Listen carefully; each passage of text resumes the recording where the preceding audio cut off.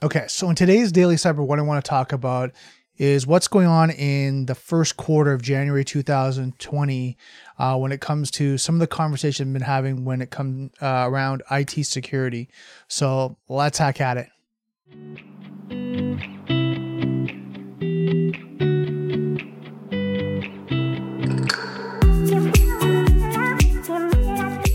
Okay, so let me first say thank you so much for everyone that has sent me a comment, DM me, message me, let me know kind of their feedback on some questions that they wanted to hear in the Daily Cyber from guests that I've been having on the show, as well as just kind of letting me know what their thoughts are on the podcast. So thank you so much. I want to first and foremost say that it's really helps me to kind of look at, future podcasts, future guests, as well as how the podcast is being received. So I want to say thank you so much. So in this podcast, what I want to talk about is cloud security, two-factor authentication, the security triad, which is SIEM, NDR, EDR, data, and then training. So we're going to kind of cover, this is what the conversations I've been having around 2020, the first quarter, what people are asking to look at and are interested, as well as some of the articles that I've been seeing. I'm not going to dive too deep in each of these topics, but I want to give an idea of what, my colleagues, companies, people that I've been talking to, what are they looking at this year when it comes to cybersecurity and IT security, and see, one, is this something that's on your roadmap for this year or this quarter? And what are the reasons why you should be looking at it if you're not already? So let's start with cloud security. With all the applications that are out there, you're looking at ones that are being created by companies, maybe even software as a service. You're looking at infrastructure as a service. Any of those solutions that are being created in the cloud, these things need to be secured. Now, something that's been coming up more and more in the conversation is email security in the cloud. So when you look at Office 365, and one that's been more important that hasn't really had too much security in the sense of third-party solutions is G Suite, which is Google's email client or email solution, I'll call it, for the enterprise and companies, when you can have your own company use their solution for Google Drive, Google Apps, storage, your email solution, when you can use that, and the security externally from them is a little bit limited, but now it's starting to grow. I'm hearing more companies are coming out with third-party solutions to help with security. And let me talk about one concern that I was talking to a colleague of mine probably about a month ago. It was about they were sending and receiving PII information back and forth to their clients. So getting validation of confirmation of contracts and different information and financial information. And because of that, they were concerned about this information being sent over email. And that was their old process of getting information, that a client would take a picture of it and then they would email it. I was actually talking to an employment agency, and I just remembered this now. Same thing is that they were emailing copies of driver's license, birth certificate, or your birth certificate or card. They were taking a picture of it. I'm just trying to think if there's anything else. Social insurance number, all taking pictures and sending it over email. Now, again, if it's not encrypted, then it's in plain text. Now you got to look at, different levels of security, which I'll talk a little bit about two-factor authentication. But again, when they're emailing it out to the cloud and it's not their own server, now you got to worry that it's out there. The information's out there. So it's not encrypted. It's in plain text, all these other concerns. So this was one question is, okay, so what do we do? And I know companies like Trend Micro had different solutions when it came to Office 365, but when it came to Google, their G Suite, there wasn't many companies at the time that had security solutions out for G Suite and Google's solution. So from what I'm hearing, and I'm going to do a little bit more research on that, I'm hearing more and more companies are coming out with a solution. And the importance of it is if you're sending information that's confidential or anything that can be compromised, be it intellectual property, be it, confidential information, personal identifiable information, financial information, whatever that means. If you're sending that over email, there's a chance that that could be captured in some form of another, be it sniffer, being if you're at maybe even a remote access, you're using their Wi-Fi and it's going over plain text, so you're not using a VPN and your email. And this is what we call as kind of layered security. So cloud security is so important to make sure that the applications that you're using, and I was using email as an example because it's kind of a hot topic that I've been hearing more and more, but you've got other applications that are on your smart devices that use cloud solutions, not only for them to host the application, but also for storage of data. You've got, and I'm just using an example, you've got Microsoft, you've got Google, you've got Apple that has iCloud. You've got, a suite of information of different applications that collect your data as you're using their application. It could be your contacts, your GPS, access to your phone, and what other access to what we've seen in terms of service. Phone, microphone, camera, things like that. Like, when people just click on, don't read the terms of service. Now, for you, you're probably an IT professional. You probably know, which ones to click on, which not to. But for end users, that are click on applications that just go next. Sometimes what they're asking for is access to your contacts, which they don't need. It might be like a graphic design application, and that graphic design application doesn't need access to your contacts. But in the terms of service and in the pop-ups, what you'll see is they'll say, grant access to phone, or contacts, grant access to microphone, grant access to, camera roll or camera. Well, all these things you should be like questioning, why do you need access? And second, you should be denying everything that they're asking access over and above what the application is used for yourself. So this is why cloud security is so important, to look at it on an end user, power user type vision or kind of focus, and then look at as a company and how it's being used, because a top-down approach is how are your end users using these types of applications, and then bringing them on your network. And then we can talk about like BYOD, bring your own device, how they using it on your network, be it. And here's something that's a challenge that we talk about is that for cloud solutions, sometimes they're transferring files to make it accessible on their smart devices and they're emailing it to themselves, right? So they can have access to it while they travel and while they're on the plane or, on a train and traveling from place to place, or they can work on it at home, whatever that may be. So cloud security is a real concern when I'm talking to different professionals, and something that we should continue this conversation. And I have a person I'm going to be interviewing in the next couple of weeks where I'm going to go into that real deep conversation about cloud and cloud security. So that's one area to think about, and the reason why to really take a look at it if you're not, right, and really dive deep into not just what you think is, oh yeah, we're not storing our data there, but what applications have cloud solutions behind them that your employees and users are actually bringing onto the network. So something to think about. Next is two-factor authentication.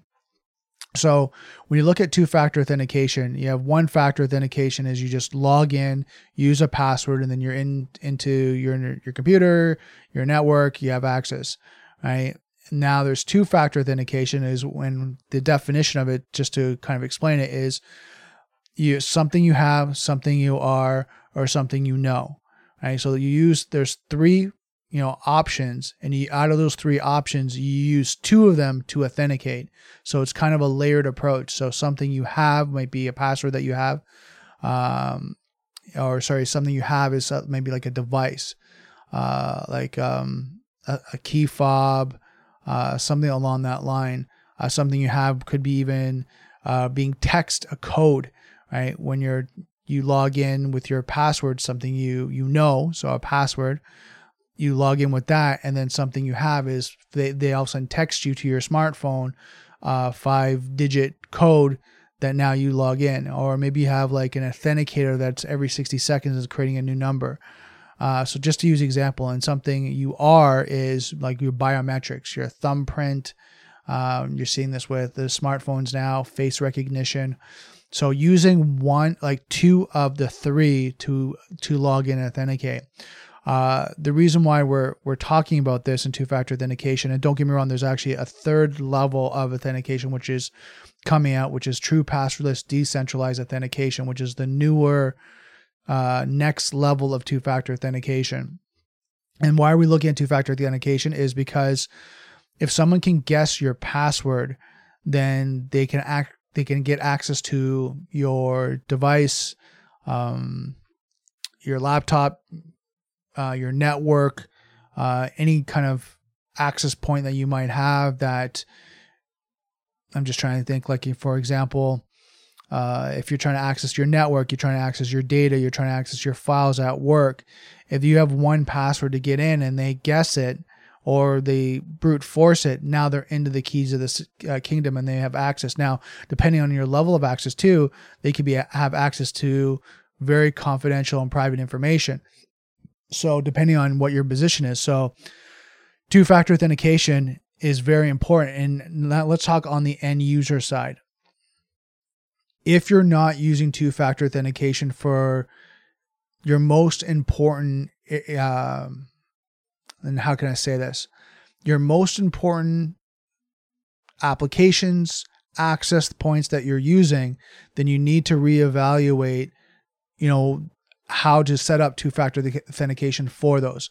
And let me kind of give you a list. So for example, your banking information, your services in the sense of telecommunications, so your phone, your internet, your cell phone, your bills. So when you look at hydro, electricity, anything along that line should have some sort of two-factor authentication. Not just the technical aspect of logging in through online and the website, but also what you need to do is set up phone two-factor authentication. And what I mean by that is you should call all these providers. And yes, I understand this is a little bit of a hassle, but you should call those providers and say, look, here's a code that I want you to have, and make it different for each. Don't make it one code. Don't make it, and I'm just using this example, 1111, so 4 ones. Don't make it that across all services, all solutions, all whatever. So if it's your telecommunication and if it's your hydro and electricity, don't give them the same code. Have a different code for each of them, because what happens is, just in case someone compromises one, they can't go through your whole life and whole profile. This is what we're talking about when it comes to passwords now, is making everything individual for each website, each application. Everything you do should have a very complex password and two-factor authentication for each of them. So what happens is someone can't compromise your whole life. If they breach one, then at least you can do countermeasures to prevent them from hacking into the rest or compromising the rest of the solutions. Now, what we heard in the past was, and this was the best way to say, is people not knowing, really good secure posture and hygiene, was they would set up a password right across their social media, and then be same password against their banks, same password against their telecommunication, right across, because it was easy to know and easy to remember. And then what happened is someone would compromise that one account. They would know, for example, the email that they use, and they would know the password, and they'd walk through their whole profile, right? And they would compromise their services, their telecommunication, their bank, like right across the board. So good security practice: 1, have a really complex password. 2, two-factor authentication, and complex password for each and every solution. Make it individual. 2nd, two-factor authentication, and make it complicated. Like, make it hard for the two-factor authentication. I would recommend, if you have a smartphone, try to use the biometrics, your thumbprint and your face recognition. And the reason why that is just it's harder for them to replicate. The harder it is, the more they'll move on to someone that's an easier target. So yeah, that's kind of two-factor authentication, really talking about that and the importance of it. Now next is, let's talk about kind of the security triad. SIMS, which is security event incident management, NDR, which is network detection response, and EDR, which is endpoint detection response. Now, more and more companies are looking at this because with endpoint detection response, it monitors, computers, computers, smart devices, laptops, tablets, but then it leaves out the printers, copiers, Internet of Things devices. So this is where NDR comes into play, which is a network detection response, what looks at your network and the network communication. So that is then also looked at of the difference of the baseline and the heuristics of, is something looking different. So they'll take kind of a baseline. Okay, here's how your network normally is working day in and day out, and, the network traffic and different alerts. And then what happens from that baseline, then they look at, what's the difference, and if there's something starts to react or act in a way that it shouldn't, then there's alerts and there's triggers. And with NDR, there's now network detection response. We're starting to hear that they're starting to go towards, and I'm hearing this with EDR as well, more machine learning and AI. So they're learning from your network. They're becoming smarter as it has more time in your network and sees how the administrator educates the system on what is false negative, false positive, and what it should really be looking at and what should it ignore.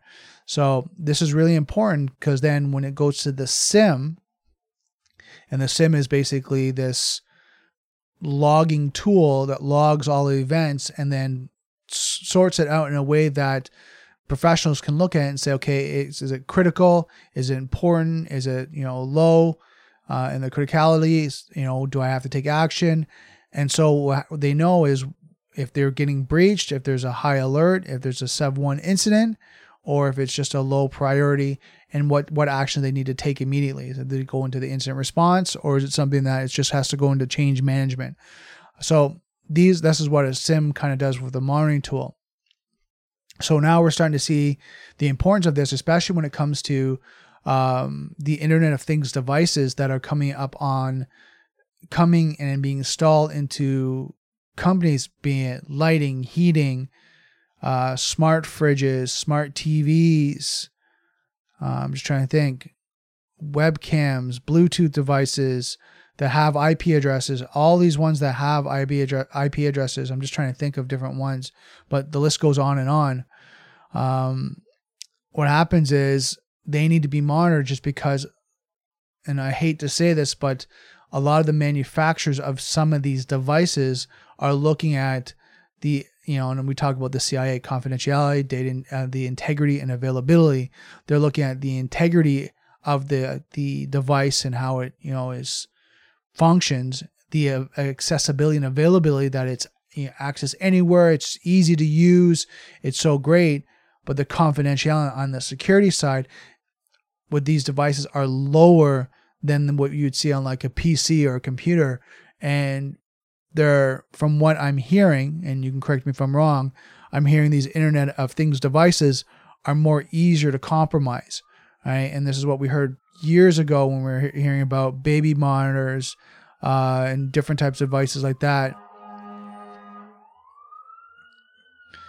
So yeah, like baby monitors and different devices like that, where you would hear, people were breaching them. Modems. I'm just trying to think of that. Smart TVs, different devices. I mean, we just kind of the list goes on and on. So this is why it's so important for companies to start looking at, the security triad, SIMS, NDR, and EDR, and see how they can be efficient and working with these to look at their network and monitor it, because you have to be proactive versus reactive. Next is data. So data security has been so important, especially with the new rules and regulations, PIPEDA, where now, if you get breached in Ontario, I think it might be in Canada, but I'm not sure. I have to look it up. But if you get breached, now you have to report it, and especially the instance of data being compromised, and any data. So if it's company data, if it's PII data, companies are supposed to report it, and then they go through an audit and to see what's, if there's any fines, anything along that line. So more companies are looking at data protection and how to secure their data, which is really great. We're looking at it. It's just now how to do it and how to categorize the data that's critical, and then the data that is, low, very low on the priority. And I'll give an example of criticality. When we look at legal documents, maybe different types of marketing material that has a copyright, or even like proprietary information, client or staff information that has PII, banking information, HR information. I'm trying to think of any other kind of secure information. Maybe even project plans of future projects of the company that a company's working on. So all this data could be confidential and need to be protected, where other data might be low on the totem pole, might be marketing material, right? In the sense of it's already out, and I mean marketing material that's been posted and published in 2014, 2015. It's already out. It's already into the market. So if someone grabbed it and took it, it's really not going to hurt anyone. It's not going to, affect the company, because the marketing material has already been published. It's already been in magazines and out online and all that stuff, right? So looking how you assess your data, and you look at the confidentiality of it, and how you need to secure it and protect it. So more and more companies are going through audits and looking at their data and classifying the data, and then how to protect it, and data in motion, as well as data in being at rest when it's being secured, and local servers or cloud solutions, whatever that may be, and how to store it properly and make sure it's encrypted and it's protected. So the next thing, the last one, is training. I'm hearing more and more about cybersecurity awareness training. Now, there's a lot of great training when you have phishing attacks and education models. I know KnowBe4 has a great model, and Wombat has a great training as well. But I'm hearing more companies looking for in-person training when they have someone come on site. And the reason why I'm seeing this more, and I think it's the psychology of what's going on in the industry, is more and more security professionals last year, the year before, were always saying the weakest point in security is the individual, right? Is the person, because they can get compromised. And it put a lot of pressure on companies to evaluate, where their employees are, where their contractors are, where their subcontractors are, coming into the network, connecting, where they are in the sense of the relationship of their education of cybersecurity awareness. And then if anything happened, the spotlight was shine on them to say, look, you did something wrong. And it put a lot of pressure on people that maybe made a mistake, knowing it was a mistake, but they were under a lot of pressure. They're under a lot of stress. And I think in 2020, something we've got to acknowledge is more and more people are under so much pressure, be it work, financial stress, relationships, family members and colleagues and friends are getting sick and, going through different scenarios of, illness. All this is putting pressure on individuals that work at our companies. And the challenge of that is then they're coming in and they've got 5-10 projects, they've got meetings, they're trying to meet deadlines, they've got all this pressure on them. And then someone calls them and they answer the phone, and they've got 10-15 things on their mind.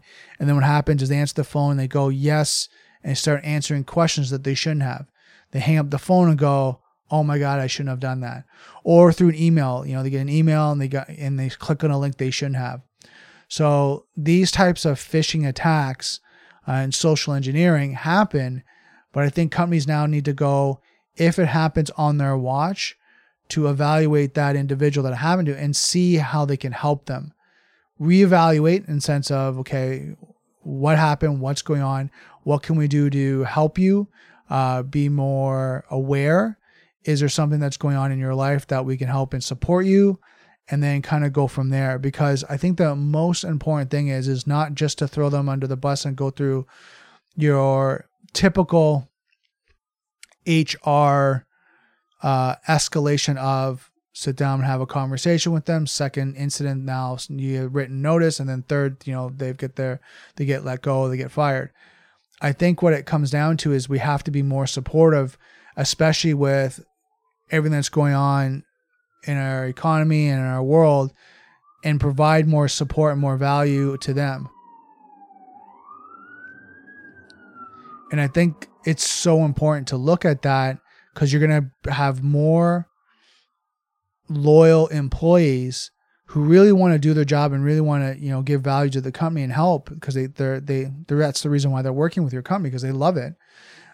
It's just now supporting them through this, because it's a learning game from the top down, from the bottom up approach. So it's really important to work strategically and as a team. Now, of course, if someone's doing it intentionally and maliciously, then yes, I get the understanding of going through the escalation of HR and, potentially having to let them go. But if it's an incident where they made a true mistake unknowingly, I would say do your best to provide training, provide support, and even have people come in. I know a lot of companies do annual training, and they have, software solutions that they use for phishing attacks and things like that to simulate different incidents. And if something happens, then all of a sudden they've been asked to go through certain types of training. And like I said, the great companies that KnowBe4 and Wombat have these, I think Wombat's with Proofpoint, have these types of training that they can go through online on their own time.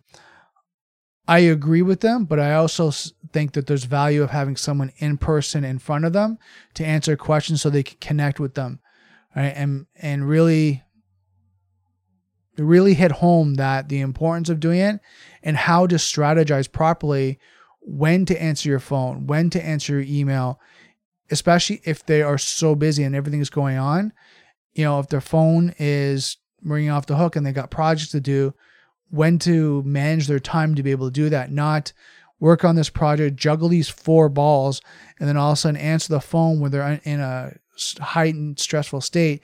And now they make a mistake of, oh yeah, John's credit card is blah, blah, blah. Right. And you're like, oh, I shouldn't have done that. Why did I do that? Yeah, they said they were purchasing person. There was something wrong with the procurement. Why did I give them the credit card? Why didn't I confirm it? Like, oh my God, like what did I do? So in those, I'm using that as a scenario and an example, but my point being is that if they're more aware and more connected, they would kind of go, okay, let me call you back. And then they could hang up, find out the real contact of company X, call them directly, say, hey, you call me. Is there a problem with our, our purchase or whatever that may be? I just got a call, and they could tell you, oh yeah, no, we actually had an issue, or no, we never called you. That wasn't us. And that person, the employee, now can do that when they're in the right state. But they need to be supported. They need to have the right strategy to be able to do that. And it's up to the company, a top-down approach, to help support them and make sure that they have the right environment to do that. And that's just my recommendation, my opinion. I'm just seeing more and more of this going on. Okay, so that's a lot to talk about in this podcast. I just wanted to give you kind of some insight from what I'm seeing from the first quarter of January 2020 in the conversation. So let's go into a little bit of a housekeeping, things that are going on with myself. I hope you enjoyed the last 2 interviews I did with Scott and Tim. Really great guys, a lot of great information. I've got a couple more interviews coming up, and if you know anyone that wants to be interviewed on my Daily Cyber podcast and just have some really true in-depth conversation about the cybersecurity industry, let me know. Comment below, or have them send me, or have them go to www.dailycyber.ca. You'll see it in the comments or the description below. Have them go there, and on the top is want to be a guest. Have them click that, fill out a meet and greet kind of time, and have them meet with me, and let's go, because I really appreciate being able to provide you guys value, as much information as I can about the cybersecurity industry, and that leads me to say thank you for everyone that has been following me, that's been sending me messages, that's been DMing me, that's sending me emails, thank you so much. I really appreciate it. I love that the questions that you're asking me and that the information that you're asking me to find out and go and do research on. And I also appreciate the feedback and what you think of the podcast and the value. So one thing I'm going to ask for whatever form that you're watching on. So if it's you're listening to the audio podcast or you're listening to it like on a social site, please like and comment and then share it with your colleagues, because one of my goals is to really get this out, really kind of share this, on two sides of the coin here. One, get more experts on the podcast to be able to interview, to provide more value for myself as well as for you, because I'm learning as much as you are. The next is to grow this out, to really make this something of value for more and more people. So if you can share it with your colleagues, share it with your clients, I think it'd be real important for them to give their insight and share what they're looking for and how we can give more value to them and help them and support them. What else have I been working on? Studying Python programming, CISSP, that's going well. I've been talking back and forth with some recruiters and that. They've been really great. I'm really looking for some contract positions, could just kind of get out there and help and do some talks and presentations, just really kind of get back into the industry, because I'm working with different people and relating to different people, but I want to get deeper into the roots and really provide as much value and much information as I can as I get out there and as I work with more people. So it's kind of this yin and yang that I'm sure you're finding, is that when you're in there, when you're kind of in the trenches, you see so much more. You're kind of connected with more people. You're learning about the ins and outs of what's going on in the industry. Having an approach that I have right now with podcasting, I'm learning from experts and consultants. But I really want to get more deeper into the weeds and really kind of connect more. So that's kind of what's been going on with me. I just want to give you a heads up. If you know a recruiter, a really good one, especially in the Toronto area, have them contact me. I just want to have a conversation with them and just see how the industry is, as well as see kind of the opportunities that are out there. So that's it for today's podcast. I'm so grateful and thankful that you guys are listening to us and you're sharing this and just helping me grow this out. So I'm going to end there and just remind you, don't forget, software is hackable, being connected is vulnerable. I'll see you next Daily Cyber Podcast.